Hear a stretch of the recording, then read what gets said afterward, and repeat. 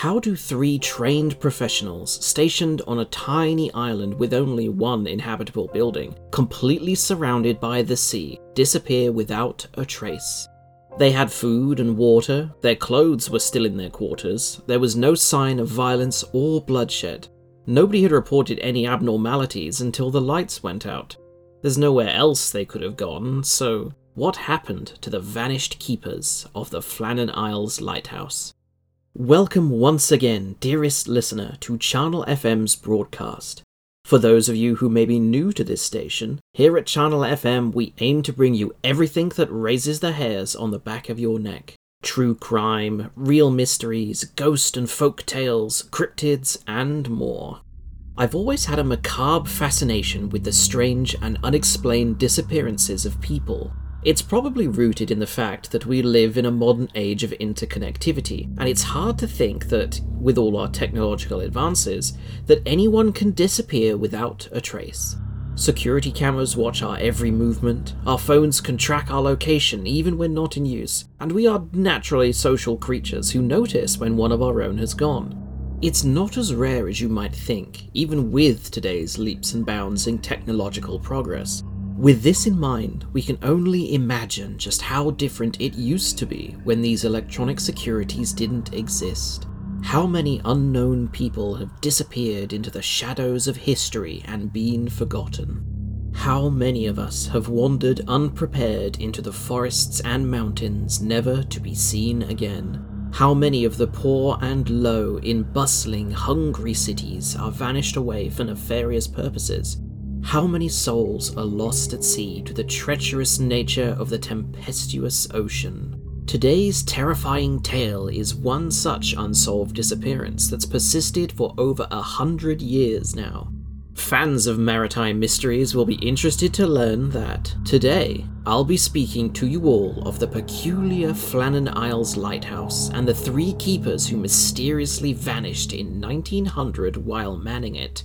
Explanations are many, with theories ranging from a freak accident to cabin fever, and perhaps an outside action from villainous influences. You may also know this mystery from the 2018 horror movie The Vanishing, on which the movie is based. As with all our yarns, I'll start with a little context, then the tale itself, and go over a few of the theories so that you can come to your own conclusion on what might have happened to these 3 unfortunate souls.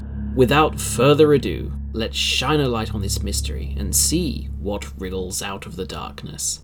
The Flannan Isles, also known as the Seven Hunters, are a small island group in the Outer Hebrides that lay off the west coast of mainland Scotland. Collectively, the islands have a landmass of about 120 acres, so not a large expanse by any means. It shouldn't take you more than a few minutes to walk the entire area. The lighthouse stands on Eilean Moor, the largest of the small islands. They're small but beautiful islands, beaten by the sea and salt and very desolate. The only structures there are a stone shelter, a ruined chapel dedicated to St. Flannan, and the lighthouse that stands on the isle's highest peak. A variety of birds also call the isles their home, as do a small number of rabbits. Minke and pilot whales are also commonly sighted in the waters. Construction on the lighthouse was finished in 1899, and it was first lit on December 7th of that year. It was to be manned by 3 individuals, with a 4th rotating time spent back on the mainland. The 3 keepers who manned the lighthouse were James Ducat, Thomas Marshall, and Donald MacArthur, with Joseph Moore as the relief keeper. The keepers were well trained and had a manual of protocol and rules to ensure that everything ran smoothly. The lighthouse would be lit at night or during periods of poor visibility to ensure that ships did not sail into the rocks surrounding the isles. These people would be essentially left to their own devices as they kept the lighthouse lit and well maintained. Daily errands and chores would be given to keep everything in working order, and a logbook would be kept of the daily activities. When the term came to an end, a relief vessel would sail to the landing closest to the lighthouse and deliver both the necessary supplies for another term and the relief lighthouse keeper, swapping him for whomever had been there the longest. At least, that was the plan.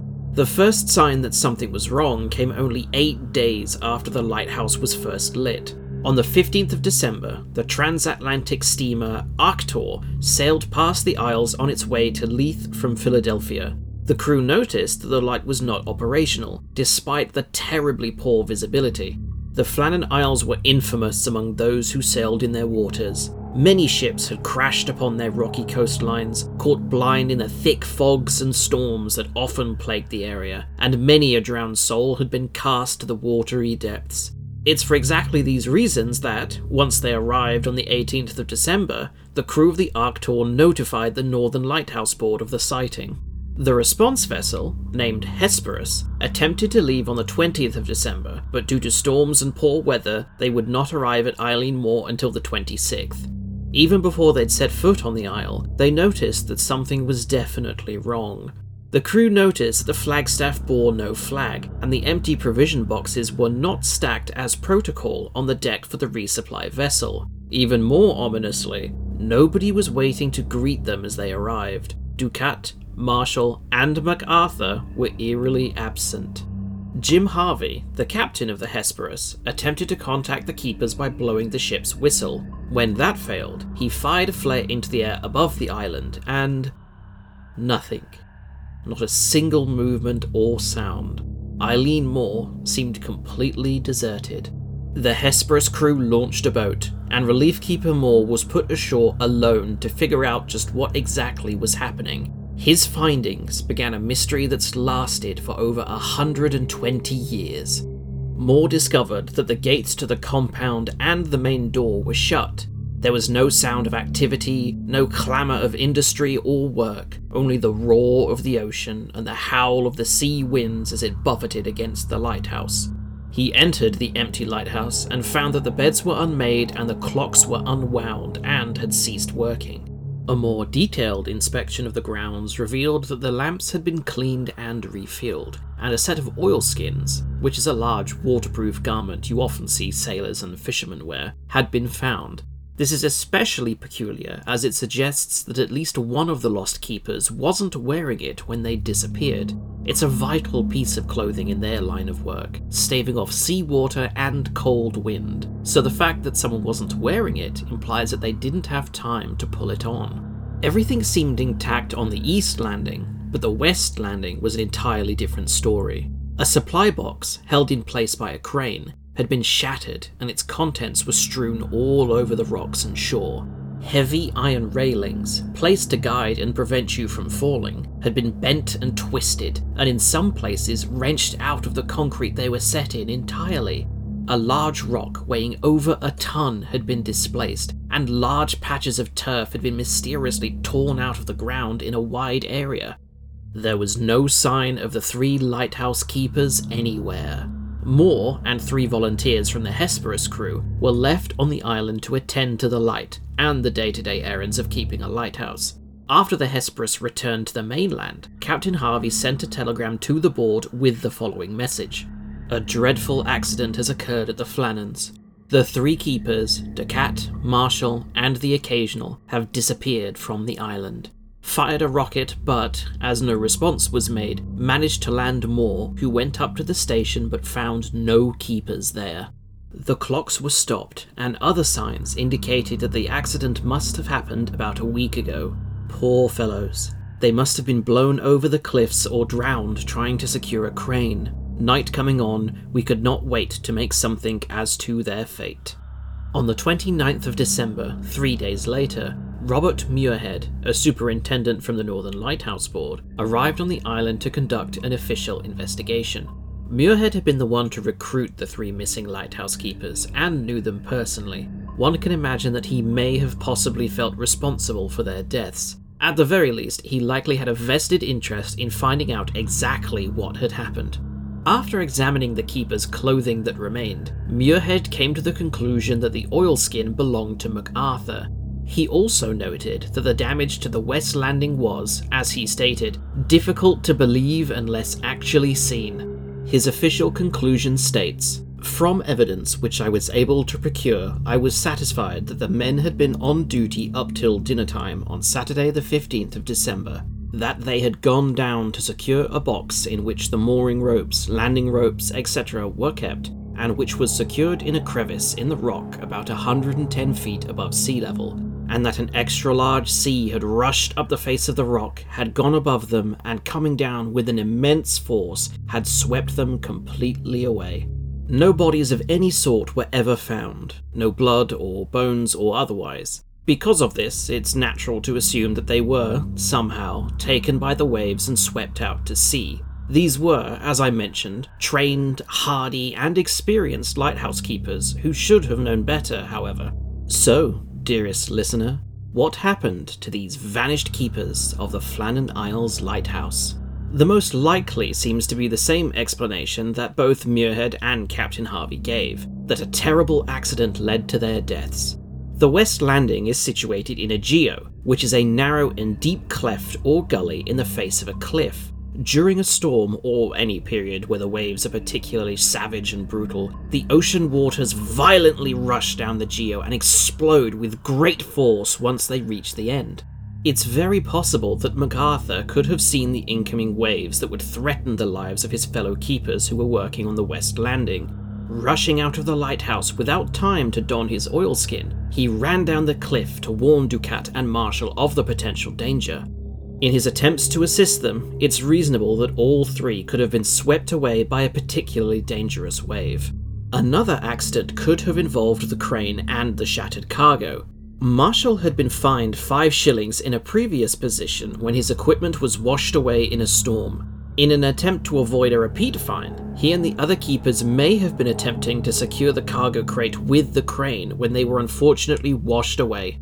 There's also the eerie tale of the lighthouse's logbook, though it was eventually revealed to be a work of fiction, not fact.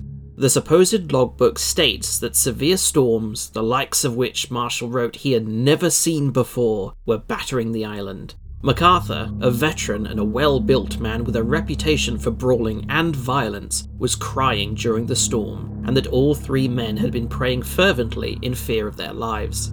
Still, cabin fever is a well-documented and very real thing. People often feel restless and irritable when stuck in isolated and confined conditions, though it can escalate into delusions, paranoia, distrust, and violence if left unchecked. MacArthur was apparently a volatile person, and, suffering from cabin fever, he could have begun a fight that caused all 3 people to fall to their deaths. Or, more frighteningly, driven mad by the isolation, he snapped and murdered his compatriots, casting their bodies into the waters where they would never be found. From there, he may have tried and failed to swim to the mainland to avoid being caught, or drowned himself once he realized what terrible act he'd just committed. There are other stranger explanations too, that they were abducted by spies, pirates, or smugglers. Some believe that there are more supernatural phenomena at work, and that the island is cursed or home to an evil entity. It's true that the vanishing of the 3 keepers did affect the reputation of the island, and sea folk are still some of the most superstitious people around. But to me, this just seems like an unfortunate but honest accident. The sea is unpredictable at the best of times. Rogue waves, extreme weather, and you never know for certain what lurks beneath the depths. But what's your belief, dear listener? Is this simply just an unfortunate accident, or are there more nefarious efforts at work here? As always, let me know. Before we move on to our cryptid of the week, I'll give our special shoutouts for this episode. To everyone looking to a clouded and uncertain future with fear or sadness, to anyone who may be faced with an immediate moral dilemma, and to everyone named William, you all have our special shoutout for this episode. With that, we shuffle ominously onto the cryptid of the week. It seems only reasonable that we should have an oceanic cryptid after dealing with a maritime mystery, so without further ado, let's speak of the terrible El Demonio Negro, or the Black Demon Shark. It's the worst fear of every parent while out on vacation. You're laying on the warm and sun-kissed sand of a Mexican beach on the Gulf of California. There's barely a cloud in the sky, and a blanket of cool blue coats the air above you. It's been a while since your last holiday. You and your family have worked hard, so you've all recently rewarded yourselves with a nice trip to the beach and some well-deserved R&R. Your son has even made a few friends, splashing in the water with children from other families doing exactly the same as you are. You smile as you watch them enjoy themselves, completely unaware that this moment will quickly become the worst experience of your entire life. As with many disasters, it takes only a single second for everything to go terribly wrong. You look away for the shortest of moments, opening the lid to your cooler to pull a sandwich from it to snack on. Your attention is diverted for the briefest of times, 4 or 5 seconds at most, but by the time you look back, the atmosphere has changed completely. The children that were playing with your son now look down at the blue water in silence, all laughter and merriment gone. It takes a few seconds before the realization hits you. Your son is gone, and there's no sign of him. You look further into the ocean, worrying if he'd fallen in or a rogue wave had swept him away, but all you can see is the enormous black shadow of something large beneath the surface of the water, rapidly moving away. Eventually, one of the children begins to cry, and the others join in as they flee from the water, confused and frightened. You stand, pleading, demanding to know what has happened to your son, but all they can manage to say is that something in the water took him, never to be seen again. Another victim of the terrible, man-eating black demon shark. What you've unwittingly just had an encounter with is the deadly El Demonio Negro, the black demon shark that is rumored to prowl the waters off the Baja California Peninsula. The black demon is said to be a gigantic shark, somewhere between 20 to 60 feet in length and anywhere between 50 to 100,000 pounds in weight. Those that see it state it resembles a great white shark, but others believe it may be one of the thought-to-be extinct megalodon sharks, or another prehistoric predator that we know very little about. Though if it does exist, I'm leaning more towards the former than the latter. There's not a lot of evidence that this creature actually exists, outside of grainy photographs and film, though large carcasses of half-eaten whales do sometimes wash up on the shores. The rumours that this creature exists have continued for a long time now, with stories being passed down generation to generation as a boogeyman of sorts. It's possible that it's simply used as an educational tool for parents taking their children to the beach. Don't go too deep into the water or the black demon will eat you. You know, that sort of thing.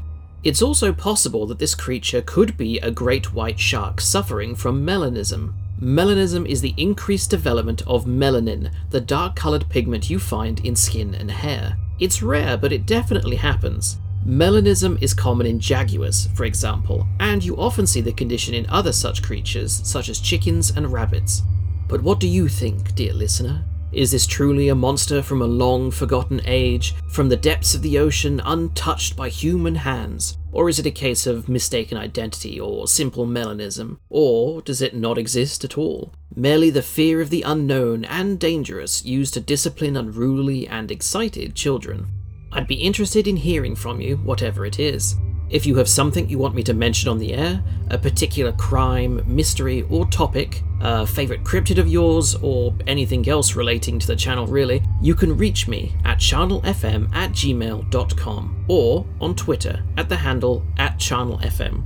As always, I appreciate you all for downloading and listening, but it's that time of the episode where I bid you all once more adieu with a frightening fact. If I were to ask you, dearest listener, if you thought cannibalism, as in eating human flesh, was wrong, I imagine you'd most likely say something along the lines of, yes, disgusting, why would you even ask me that question? Or would you instead say, that depends, what sort of flesh? Well, if you happen to be living in the 16th and 17th century Europe, you might very well answer instead with the latter. As it turns out, the well-to-do of many European societies, scientists, priests, royalty, etc., routinely ingested medical remedies for just about any and all ailments that regularly contained the ground-up remains of human bones, blood, fats, and more. Mummies were stolen from Egyptian tombs, gravediggers robbed and sold human remains, and fresh blood became a prized medicinal product as it was believed to contain the vitality of the person it came from. It might be utterly repulsive and barbaric to us, but at some points in history, cannibalism was even seen as a scientifically proven benefit to one's health. Isn't history strange? Good morning, good evening, and good night, everyone. This is Charnel FM, signing off. The songs used in this episode are titled Terminal, SCP-X2X, and Echoes of Time V2. They are made by Kevin MacLeod and are licensed under Creative Commons by Attribution 3.0. His website is ecomputech.com, and he makes excellent music. Give him a look and a listen.